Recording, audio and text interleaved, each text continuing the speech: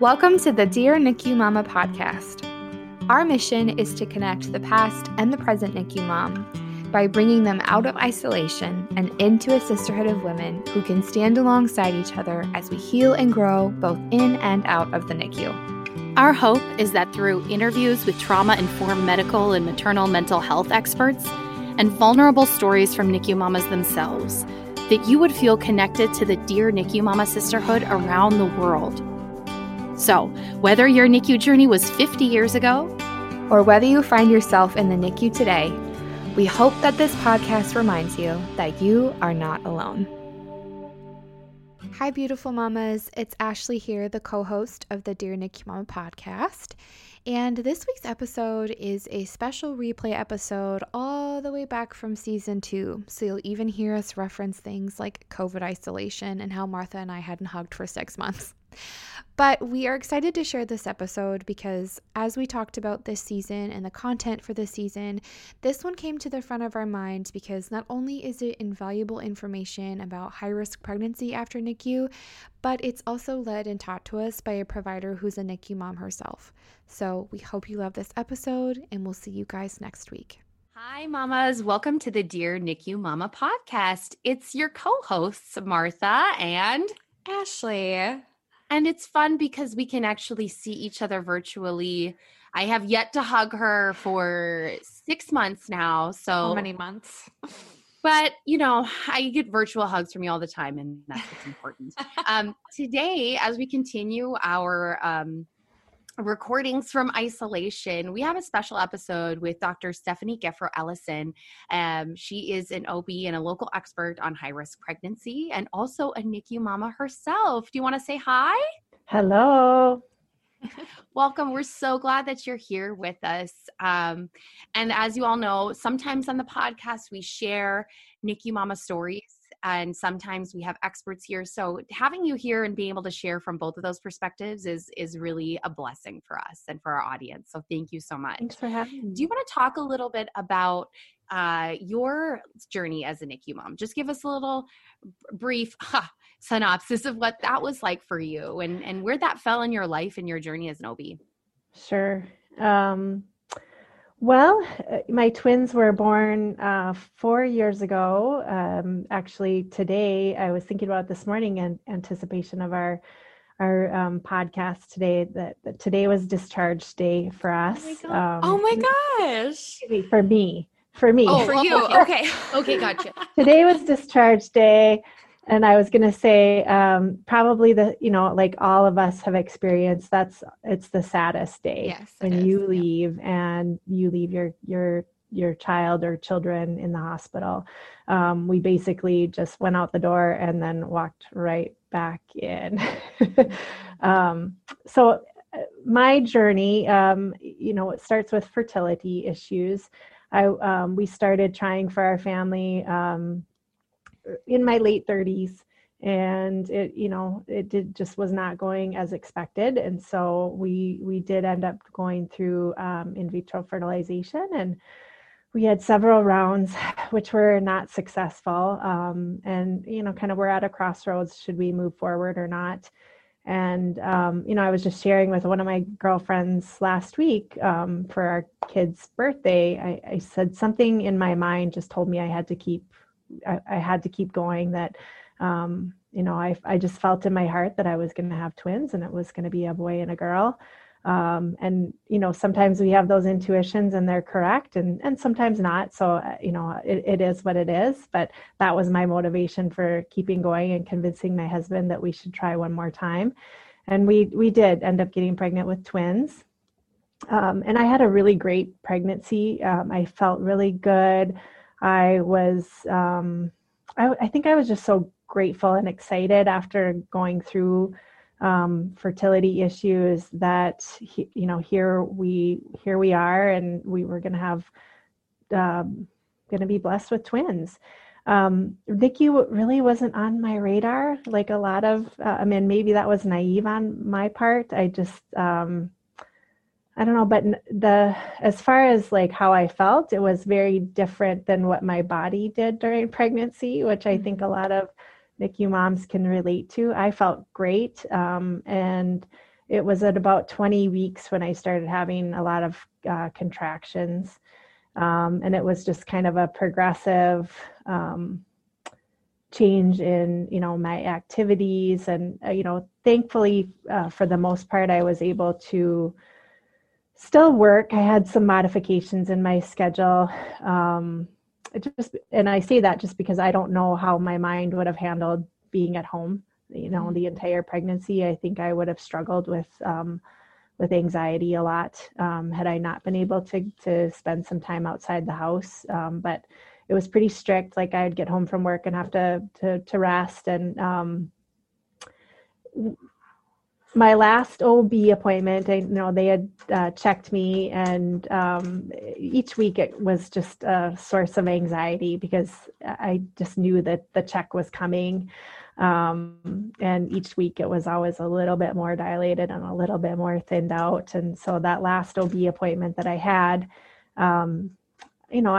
I kind of left with a lot of fear, but I was going to keep going, and I was not quite 34 weeks at that point in time. And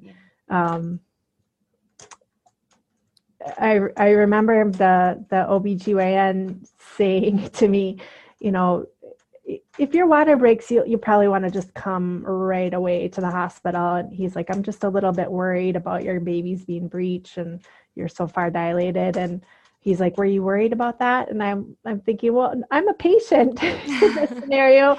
It's not my job to worry about those kind of things, but now I am. So anyway, it started that Sunday morning, and I was I had contractions a lot, so I didn't really think too much of it. I tried to go about my day, and then by later afternoon, it was pretty clear that I needed to go in. My husband wasn't home. I called him, and we headed in. And by the time I got to the hospital, it was much too late to stop anything. I was dilated 5 or 6 centimeters, and with both babies being breech, they asked me if I thought they should try to stop the labor. And I was very appreciative of, them giving me a chance to weigh in. But, I knew in my heart that our babies were coming that day. So we had a C-section. Again, I knew that was going to be all along. My kids were breeched pretty much the whole time. And, I'm thinking back that day, there was a lot of people there. It's really overwhelming. I know that they called in a lot of NICU staff, but I didn't really register to me like what actually was going to happen. And I think that it finally sunk in, that moment when your babies go to the NICU and then you go to a room and by yourself. It's quite a feeling. I know they brought in some pictures, and my husband was pretty torn. Like, who do I spend my time with, her or the kids? And I think we've all felt that it's hard to be away from your babies. And I just remember one question as they carted them off, they said something about, do you want us to use some donor breast milk? Or, I'm thinking where are you taking them? What's going on? It's just so overwhelming in that moment. I think that's pretty incredible for our audience to hear, because you're someone who lives in this world and you're around babies and deliveries constantly, but no matter what, it's still such a shock to have it be so radically different than your expectations. Totally. Yeah. I mean, we had a C-section date in mind, and this is how it was going to go. And it absolutely did not go that way. And, our NICU stay was pretty straightforward. I have to say, we didn't really have a lot of setbacks. Basically they were there to work on that skill, this, suck, swallow, breathe, and work on their eating. We were there for about 2.5 weeks. And then they were able to come home with us. So it's an amazing experience. It's a stressful experience. You see a lot of families coming in, and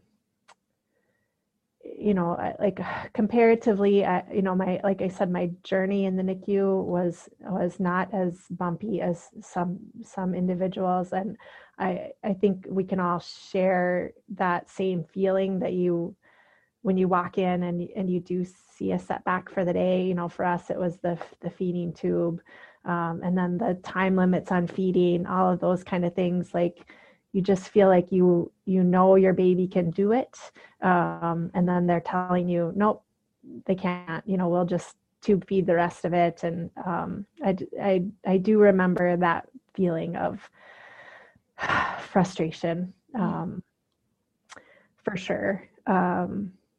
But they're doing great now. They've hit all of their milestones, which is great. My daughter has been a little bit slower with hers, but over, by the time they were 2 years old, they were pretty much all caught up. So yeah, they're pretty spectacular. Yeah. I'm really, the NICU is a very special place to me. It's a place that I will always hold dear to my heart. I mean, it's not very many circumstances where we do have to leave our kids in the care of somebody else for that long of a time. Right. And, I'm grateful for all of the NICU staff, across the country that are able to love our babies when we're not able to be there. And it's not an easy journey, but this is our story. And so it comes with a lot of extra emotions. I remember at some point just asking my husband, I wonder what it's like for people that just get to bring their baby home. I think a lot of us feel that way. And it still creeps into my mind, even though we're further and further removed from that day that we came to discharge me without our kids. And I still wonder what that feeling is like, where everybody gets to walk out of the hospital together. And I've had to just accept that that's, we're done having children. I mean, these are going to be our kids, and this is my story. And but I think it's easy for all of us to wonder about the what ifs. What is it like to be, to have it look differently? But I'm grateful for the strength that it's given me as a mom.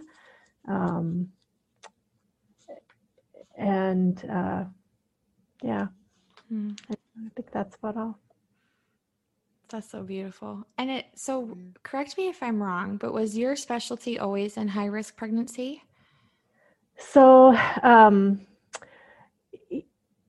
I always have had an interest in it. Okay. I do the full scope of OBGYN, but high risk pregnancies certainly are something that I definitely take a affinity for. Okay. Mostly because, not just because I've been through that, but even before then, my philosophy has always been to try to reduce anxiety. I think that, we go into pregnancies with a lot of us with a lot of anxiety about how is it going to be, how am I going to feel? Is my child going to develop okay? Is everything, as it should be? And, having a high risk pregnancy doesn't necessarily mean that we have to add to that. There are things about a high risk pregnancy that are special. And, I try to help patients. At least this is what I had to do, because I didn't want to be considered high risk pregnancy. I mean, I considered myself a healthy person. I thought, twins, it doesn't necessarily have to be a high risk pregnancy. So I avoided, like, in my mind, those thoughts. And when it came time to do some extra monitoring and the weekly testing and all of that stuff, I tried to shape the way that I thought about it, and this is what I try to share with patients now, that this is just a way that we can make sure that your babies are still healthy. And this is a lot of other moms don't get that experience of that extra attention and surveillance, if you want to call it that. So I just try to change the narrative a little bit, and try to think about the positives, because I think towards once you reach that point around that 22, 23 weeks, I think all of us start, we're looking and we know that babies can survive outside of us at that point in time. So it's almost like this shift in thinking, like you want to make it as far as you can in the pregnancy, but you also hear these stories about people having a devastating loss while they're still pregnant. So, I mean, there's just so many conflicting emotions. And for those that don't have more surveillance, they're sometimes left wondering, is everything okay? And, that's one thing about a high-risk pregnancy is you do get a lot of reassurance that everything is okay. Right. The reason I asked that was because I was curious if that was your specialty prior to having your twins, or if that became more of your specialty after you had experienced it yourself. Yeah, sure. No, it was always something that I was interested in. That's so cool. And do you feel like it shaped, like your experience shaped how you now care for your patients, and just like your heart and how you care for your patients? I absolutely. I mean, I don't know how it couldn't. Quite honestly, I see a lot of moms that had a NICU baby the first time around, and maybe the experience wasn't as positive as maybe other families have had. And so we talk a lot about, again, changing that narrative, that just because you had this experience and this is the way you feel about your previous pregnancy, that doesn't have to be the story this time, and we can change the narrative. And mostly just a lot of reassurance that you may not feel okay, but you will be okay. I think that's something that all of us can relate to, and that we can have a lot of emotions that can exist at the same time. Fear and love, excitement and fear, anxiety, and just learning to understand what you can control and what you can't. Yeah, absolutely. That really reminds me of, we've done an interview and just tend to worship Parijat Deshpande, the author of Pregnancy Brain, because she talks about, maintaining, a healthy mind-body situation during high-risk pregnancy. And like you say, it's about acknowledging where you're at and acknowledging those feelings and just providing as much safety for your mind and body as you can, because there's nothing else. It's just a time of like literally no control of your body, which is just, it's insane. And actually, I think maybe this is a great time to start with some of the questions that our audience have submitted for you. Sure. I think the first and foremost being, what does high-risk pregnancy mean? And, what are the factors used to diagnose the condition of high-risk pregnancy? So generally, high-risk pregnancies can fall into different categories as to why they're considered more high risk. One can be a factor, something with mom that was pre-existing prior to pregnancy. So maybe she has a medical condition like diabetes or kidney disease that we know puts her more at risk for having complications during pregnancy. There may be something that we determine, midway through the pregnancy that changes the risk. So typically that's either something has developed with mom that's new, like blood pressure issues or low blood counts or platelets, or there's an issue with baby that we determine later on, or both. So mom develops a new condition and baby is impacted by it. So those are generally the issues that are going to put you into a higher risk category. Sure. And if a mom was diagnosed as having more of a high risk pregnancy, how would her level of care change, or what would her pregnancy checkups look like that might be different for a quote normal healthy pregnancy? Sure. So again, it depends a little bit on what the issue is, but most of the time, more frequent appointments, sometimes as often as once or twice a week. You may get a referral to a maternal fetal medicine specialist, which that's all they do, is they specialize in high-risk pregnancies. And we have, there's specialists all across the country, and they will typically weigh in with recommendations about how to make sure that we can keep the pregnancy as healthy as possible. But generally, it's more ultrasounds, meaning more surveillance of baby. So we might be watching how the baby grows.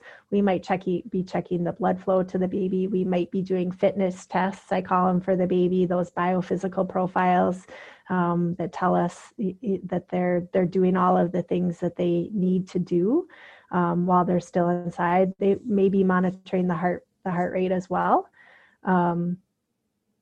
And maybe, more of mom's vital signs too. So it might be coming in more often for blood pressure checks, or for, blood sugar checks. Sure. And we can cut this out because maybe this is a dumb question, because I never have thought of it until right now. No, there's no dumb question. But is the maternal fetal specialist more for the baby and then the high risk OB more for the mom, or do they both equally serve the baby and the mom? Is there a difference? No, that's a great question. The difference, I would say they both serve in roles to help mom and baby. Okay. The difference is, so whereas I did 4 years of training and I did several months with a maternal fetal medicine specialist as part of our OBGYN training, OBGYNs can actually go on and do an additional 3 years of training just looking at high-risk pregnancies. Okay. And that's a maternal fetal medicine specialist. Typically, maternal fetal medicine specialists do not do deliveries. Okay. There are a few centers where they still might have their own patients that they would deliver, but most of the time they're a consultant. So they give recommendations about how to navigate a pregnancy. And for the most part, it's very standardized. So there's societies that outline, here's what we recommend for monitoring these kind of pregnancies. But sometimes, not everything fits into a perfect box, and it might be something that we've not seen before, and maybe they haven't seen before, and then it becomes a little bit more less defined, I guess. Sure. In how do we navigate this? Sure. I think that's what really astonished me when I started going through this world, because I had my son back in 2015. Yeah. And even between 2015 and 2019, the standards and the protocols had changed. I mean, it's just amazing how quickly the science and the research in this part of medicine has developed and continues to do so. And in a way that I think for moms should provide great hope. Yeah.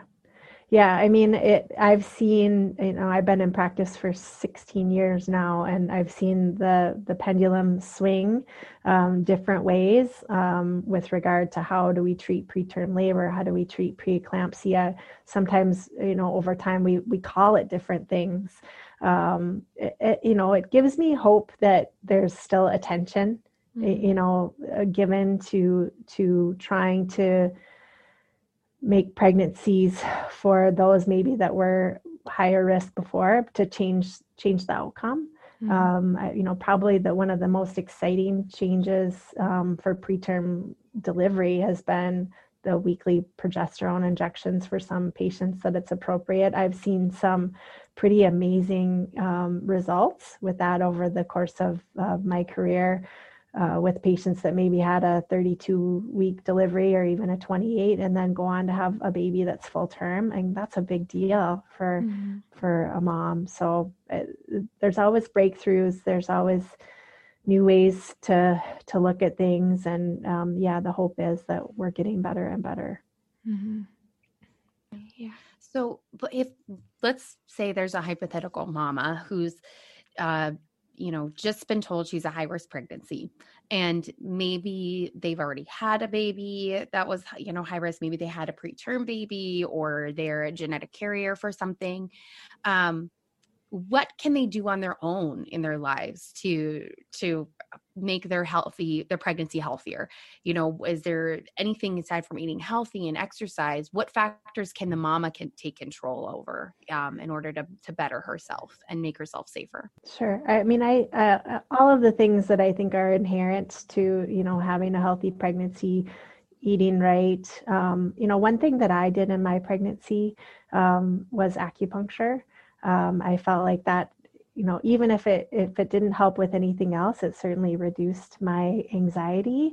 And it was, at least 30 minutes where I could just quiet my mind in a nice warm room. I think there's a lot of alternative medicine practices that can help us, and we can lean on those methodologies to help at least reduce our anxiety. I think that's probably the biggest thing, is trying to keep your mind-body connection well balanced, and keep that anxiety to reduce it as much as possible, getting healthy rest, and eating right, exercise if you're able to, but anything that's going to reduce that anxiety level, I think will be the most beneficial. I love the idea too that it's, to use the technical word, prophylactic, because you're trying to prevent yourself from getting to that high level of, fight or flight, avoiding that place where your nervous system is on edge. Because it's just going to be, having been through 2 high-risk pregnancies, you're on edge constantly because it's in your body and you can't escape your body. Right. So it's just finding moments constantly to really get yourself through the day before it gets to a place of kind of disaster mode. And I think you do such a great job. It sounds like acknowledging in your practice that knowing that it's hard where you're at, but you'll get through it is so important. Yeah. I think the other thing is just because, maybe a first pregnancy, went the way that it did, it doesn't always mean that the next one is going to go the same. And we do talk a lot, or at least with my patients and myself, about being cautious not to write the same story. Just that it can look different. It will look different just because you've already been through it once before. So I like to think about like the lens that we have of life. All of our viewpoints are very perfectly shaped by all of these unique experiences that we've had along the way. I think reaching out to other moms is huge. It's something that I wish I would have done more, particularly after my kids were born. I think we tend to think, well, I should just muscle through this. I shouldn't be feeling all of these things. I should, rather than just talking about it and acknowledging it, owning the feelings that are there, working through them. And one of the best ways to do that is leaning on other people who've been through the same thing. Yeah. I know we're going to get to some of like the high risk pregnancy factors, but just to stay in the provider portion for 2 more seconds. Sure. Let's say that a mom was high risk in her previous pregnancy and she's hoping to have more of her own children. What is the benefit of staying with that same provider? Are there any benefits in switching a provider? And at what point are you getting too many opinions? And at what point is it like good for you to get those opinions? That fine line between like, I want to know all the possible outcomes from a lot of different providers, and yet that can sometimes only increase anxiety. So what is your opinion on that? I think to me, the biggest thing between a patient and myself is just that level of trust. And that if there's questions about, is there another way to look at this? I think it, absolutely warrants, talking to other providers. I certainly don't get hurt or offended by that. I think it's a good thing. I know a lot of groups will have discussions about patients, but it's different. It's different when it's you, and you're trying to find that person that you connect with. I think that's very important. But there's a reason why the commercials for gum say 4 out of 5 dentists would recommend, right? Because not everybody is going to recommend necessarily exactly the same thing. So I think when you're sort of seeking out different perspectives, it's important to ask yourself as a patient, like, what are you actually looking for? And sometimes if I sense that somebody's uneasy, we might just have that conversation about, well, what is exactly that you're looking for with answers, and maybe you don't have to keep looking. Maybe we can get to that answer together. Sure. If that makes sense. Yeah, absolutely. Makes a lot of sense. So a lot of our moms are obviously previous NICU moms, and they're really thinking about getting pregnant again. That's something we see all the time in our online group, and just the anxiety surrounding it. And just like you talked about it, their only experience has led to the NICU. So they have a really hard time visualizing it being any other way. And in a lot of times it means that they are going to be high risks. So, what should, a mama consider before contemplating getting pregnant again after a NICU stay, if it means they'll be considered high risk? Sure. I mean, I think having a conversation about timing is important. If there are recommendations that can actually reduce your just general risks. So if there was a C-section before, generally we'd want you to wait probably about a year before trying again. I think it's really about focusing those things that you can control. So if it's that you have diabetes, maybe you have a goal about where you want to get your blood sugars before you get pregnant. If you have high blood pressure, maybe it's about getting on a medication that's safe during pregnancy prior to getting pregnant, and making sure that the blood pressure is good before. We can't control what happens, with our baby's development necessarily outside of starting prenatal vitamins in the three months before. We definitely know that will reduce risks of having developmental issues for baby, meaning, anatomy, etc. But, generally, if you've had a preterm delivery prior, that does at least raise the provider's eyebrows about, there's a possibility that this could happen again. But not always. We're amazed all the time. I'm amazed all the time. I've had patients with really severe preeclampsia in their first pregnancy, for example, and then go on to have healthy, pregnancies in the future without preeclampsia. Not always. Sometimes if it happens again, it happens more severe, and it's even scarier. And I think going into it, having an honest conversation with your provider about, what can happen on this end of the spectrum and what can happen on this end of the spectrum, and hopefully it falls somewhere in the middle. So maybe that's a good place to ask, what are some questions that a mom who's considering having more kids ask her provider? Are there any questions that she can ask that are helpful? And, because sometimes you get to the appointment and you just brain fart, totally. I want a baby, now what? So yeah. Are there any questions that are helpful? Yeah, I mean, I think, again, just this kind of those basics. What's my health? What's my health status? And asking, your provider that very question. Is there anything that you see that I need to change? Is my weight healthy? Are my sleep habits healthy? Exercise, eating habits healthy? All of those things that fall in the bucket that we can control. I think it's important to ask about them. Medications, are there any medications that I should change? Sometimes, I'll get kind of a panic message from a patient that maybe was taking something for migraines or, some other thing, maybe it's acne medication. Asking those questions ahead of time so that you can save yourself some anxiety on the other end when you do actually get pregnant.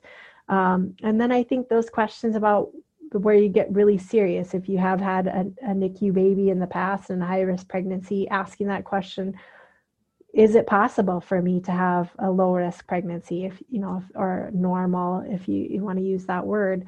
And the answer may be you're always going to be considered high risk, and for this reason. So I don't think there's ever a bad question. I think the sad thing would be if you have questions and you didn't ask. Right. One medication that we sometimes hear moms concerned about having to go off when trying to conceive or becoming pregnant is their anxiety medication. Sure. So as a provider, what type of guidelines or instruction do you give with anxiety medication while a mom is pregnant? So, there's obviously different categories. There are some which I generally would want you to go off of. And most of the time, those are those as needed anxiety medications, like Xanax is probably a common one that sometimes people will take for an acute anxiety attack. It's tough with some of the more SSRIs are a very common antidepressant, anti-anxiety medication.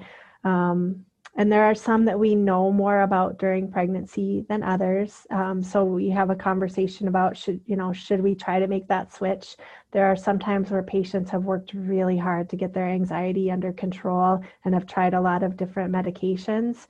And so generally in those circumstances, I would try to keep you on the same medication. There is a medication that's a category B in pregnancy that is kind of an older one, and that's what I switched to when I was trying to get pregnant. It's called Buspar, which it's not used a lot. Buspar, yeah. And I did really well with it, and so a lot of times patients aren't aware that there are alternative options, so I will talk to them about switching to that one. Sure. I think the bottom line, when I'm hearing the bottom thread here is that one of the best ways you can advocate for yourself is just to ask questions. Absolutely. Yeah. I mean, it's, you're the experts. We're coming to you. And I think sometimes, just historically, women feel like you're the experts. I shouldn't do anything. But in truth, a lot of times we see that women's intuition and gut and the things that they're experiencing in the body are worthy of question. For sure. It comes up a lot with my patients where I will, we might have this discussion and then at the last thing I'll say is, but you know your body best. Mm-hmm. So I need you to weigh in and tell me what your thoughts are about XYZ. Because I agree. I mean, the times where I've tried to talk a patient out of something or into something, and maybe her gut was telling her something else. I don't, let me just say, I don't do that anymore. Yeah. When it's reasonable. So I do think there is a lot to patients. We know ourselves best. We know what our comfort zone is. And, I think a lot of us are willing to go outside of it to a certain point. Mm-hmm. I know I was this way, but I am married to statistics, and in having spent so much time in an MFM office and talking, I had like 8 preconception meetings with my OB, and she was like, "Hi, we're going to talk about this again." But I just really feel like a lot of NICU moms do a lot of research after the fact about what are the statistics around pre-pumping again? Sure. I have an incompetent cervix. Will it happen again? I had preterm contractions. Will it happen again? I had, oh my gosh, why can't I think of the word for high blood pressure in pregnancy? Ashley, you had it. What's wrong with me? Preeclampsia. Pause. I had preeclampsia. What's the rate of that happening again? So you look at all of these things and statistics, and sometimes you're in 2 categories or 1 or whatever. Yeah. So what are those statistics, for repeat preterm labors and preeclampsia? Do you relay those to your patients, and how useful are they for determining when something will happen again? Sure. The statistics are out there. I think that, before Google, they were just harder to access, right? But I think all of us utilize, searches and try to get as much information as we can, because we do want to go into a discussion with our provider, at least armed with some background, right? Like we want to have some knowledge base going in.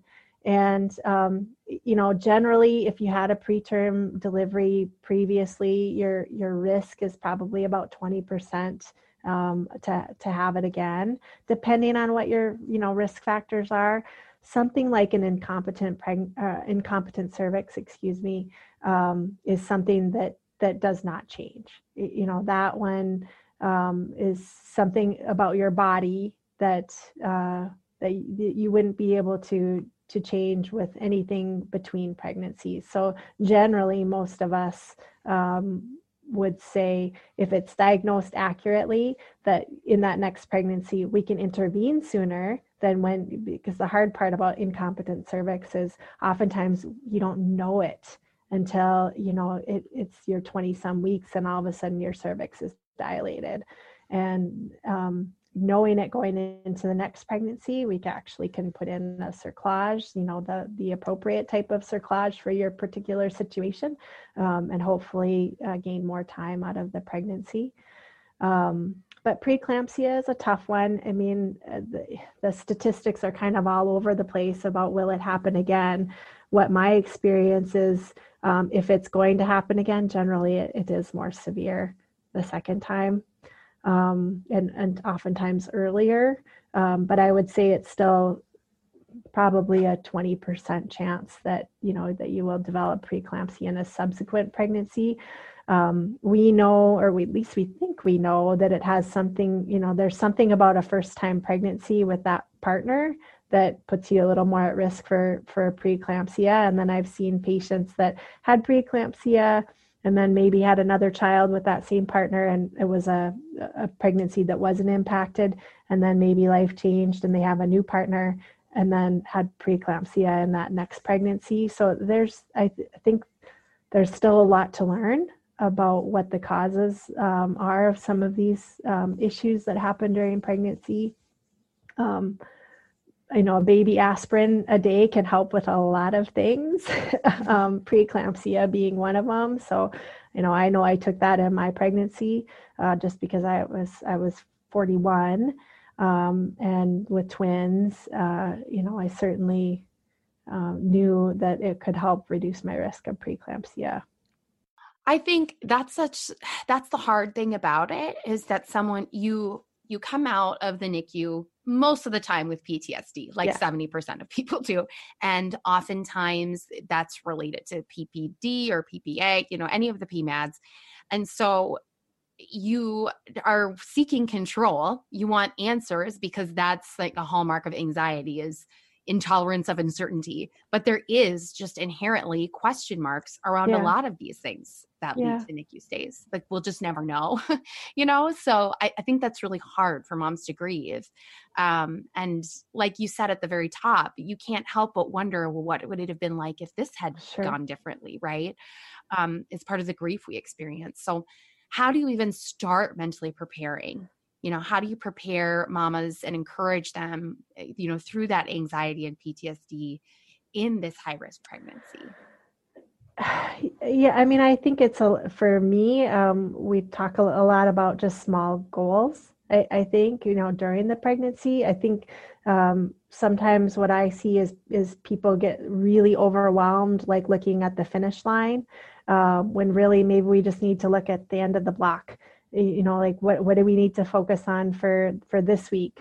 And, this week, here's all the things that are going well. And, so I usually will set some smaller goals. If it was that you delivered at 26 weeks in your first pregnancy, then I will say, okay, well, let's shoot for full term, but hey, 28 weeks would be even better. And knowing that every day counts, every day is a win, that we can stay pregnant and stay healthy in doing so. So, I think for me, when I break down my anxiety into little smaller, more manageable chunks, it just is more manageable. Mm-hmm. And so I think doing that with your doctor certainly is helpful. And then I think going into it, sometimes we have a discussion about what things do you not want me to say. I mean, even there's some words I think that can sort of trigger your anxiety. And so we, even a discussion around, let's not talk about XYZ until it's actually something that I need to worry about. Yeah. I know that that's not everybody's practice style, but, generally I think it's more helpful for us to walk into an appointment and be like, oh gosh, everything looks great today. And not go through as you're walking out the door, this laundry list of all these things that you need to worry about as you're leaving. Yes. I was actually just going to ask you is there a way to kind of control that narrative a little bit? Because I remember when my pregnancy became high risk, we then started meeting with maternal fetal medicine, and those ultrasounds naturally are just like really extensive. I mean, they were telling me the size of his kidneys and and I was like, oh, his kidneys are this size. Like, did I need to know that? Right. So it's really encouraging to hear you say that we do have a part in controlling that narrative a little bit so that we don't go home with that. I'm measuring his kidneys and his heart and now the shape of his head. It's just like one thing at a time. Yeah. Yeah. I mean, I think it's absolutely appropriate to say,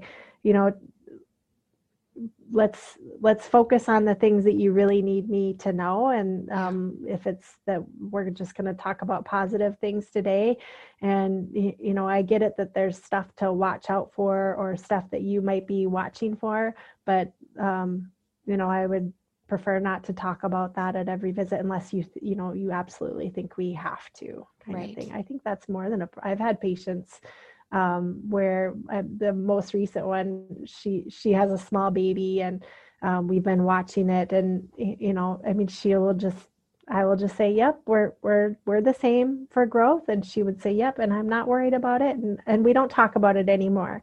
Like we move on to the next thing, which is okay, because I think she knows that I'm going to tell her if there's something that we need to intervene and do something about.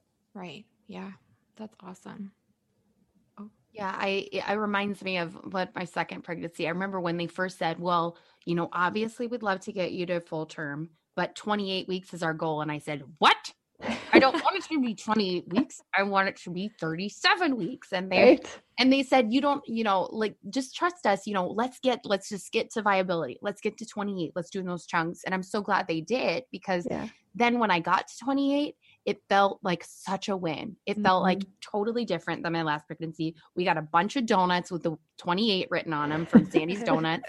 And my sister got me those, those cute balloons, like those rose gold balloons, 28. And we celebrated it, and it felt like a win. I love the idea that for high risk mamas that every day is a win, because it's an encouragement for you. Like, you got to the end, you're in bed again, and you did it. You did one more day. And that's the only way you're going to get through it. Totally. Yeah. That's awesome. Everybody should celebrate with Sandy's Donuts. Amen. Yes. I believe they ship nationally. So awesome. So as we close down this fantastic conversation, are there any final words of encouragement you want to share with NICU mamas, past and present, or NICU high risk pregnancy mamas, especially as we kind of enter this season where there's a lot of quote unquote, for lack of a better word, holidays, surround life, NICU Awareness Month and pregnancy, a loss awareness, all these things that are coming up that are really charged for moms. What encouragement do you have for them? I think,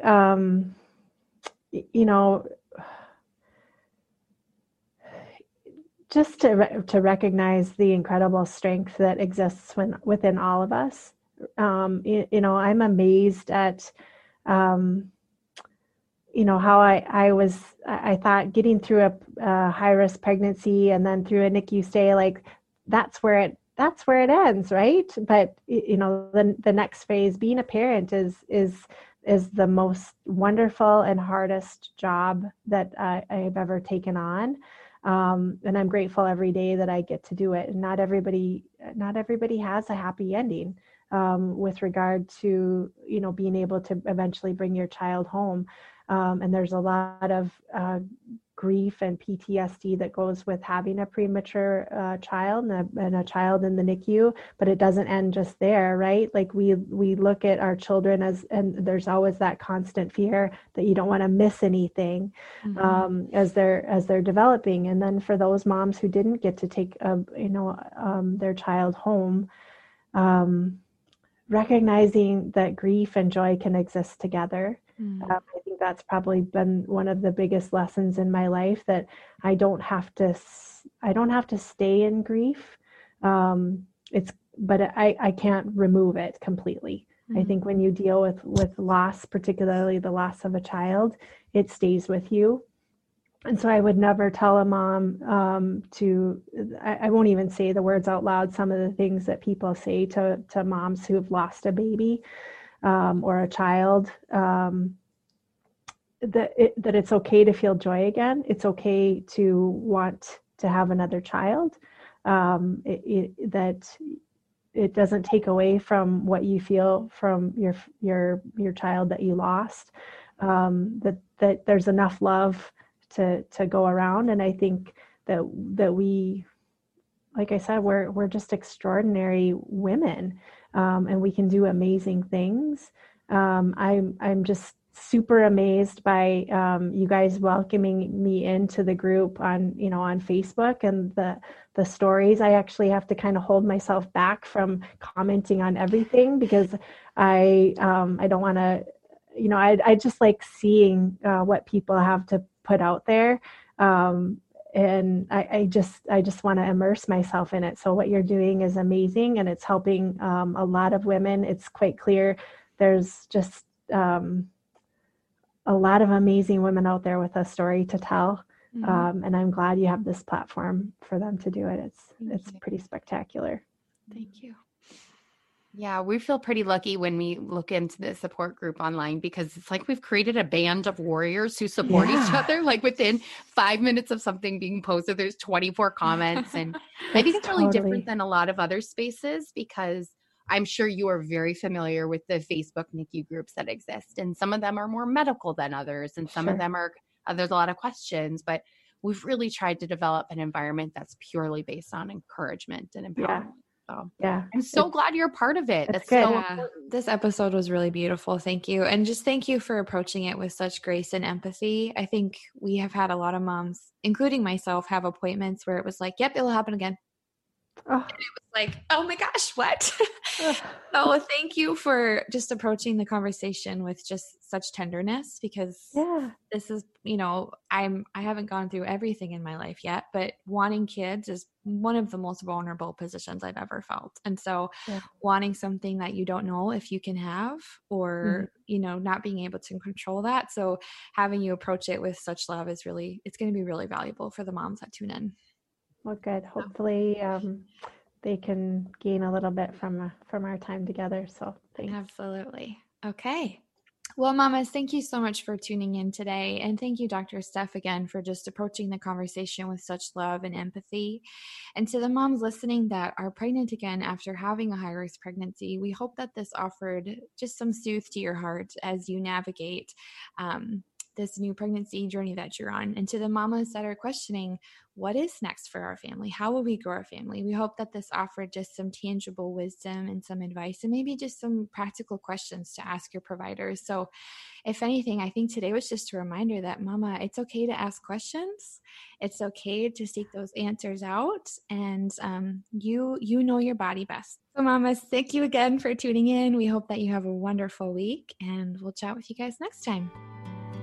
Thank you so much for listening to this week's episode of the Dear NICU Mama podcast. If you loved this episode, we'd be so grateful for a review on any of the podcast platforms. And we'd love to continue connecting with you via our social media pages or a private Facebook group. And ultimately, NICU Mama, welcome to the sisterhood.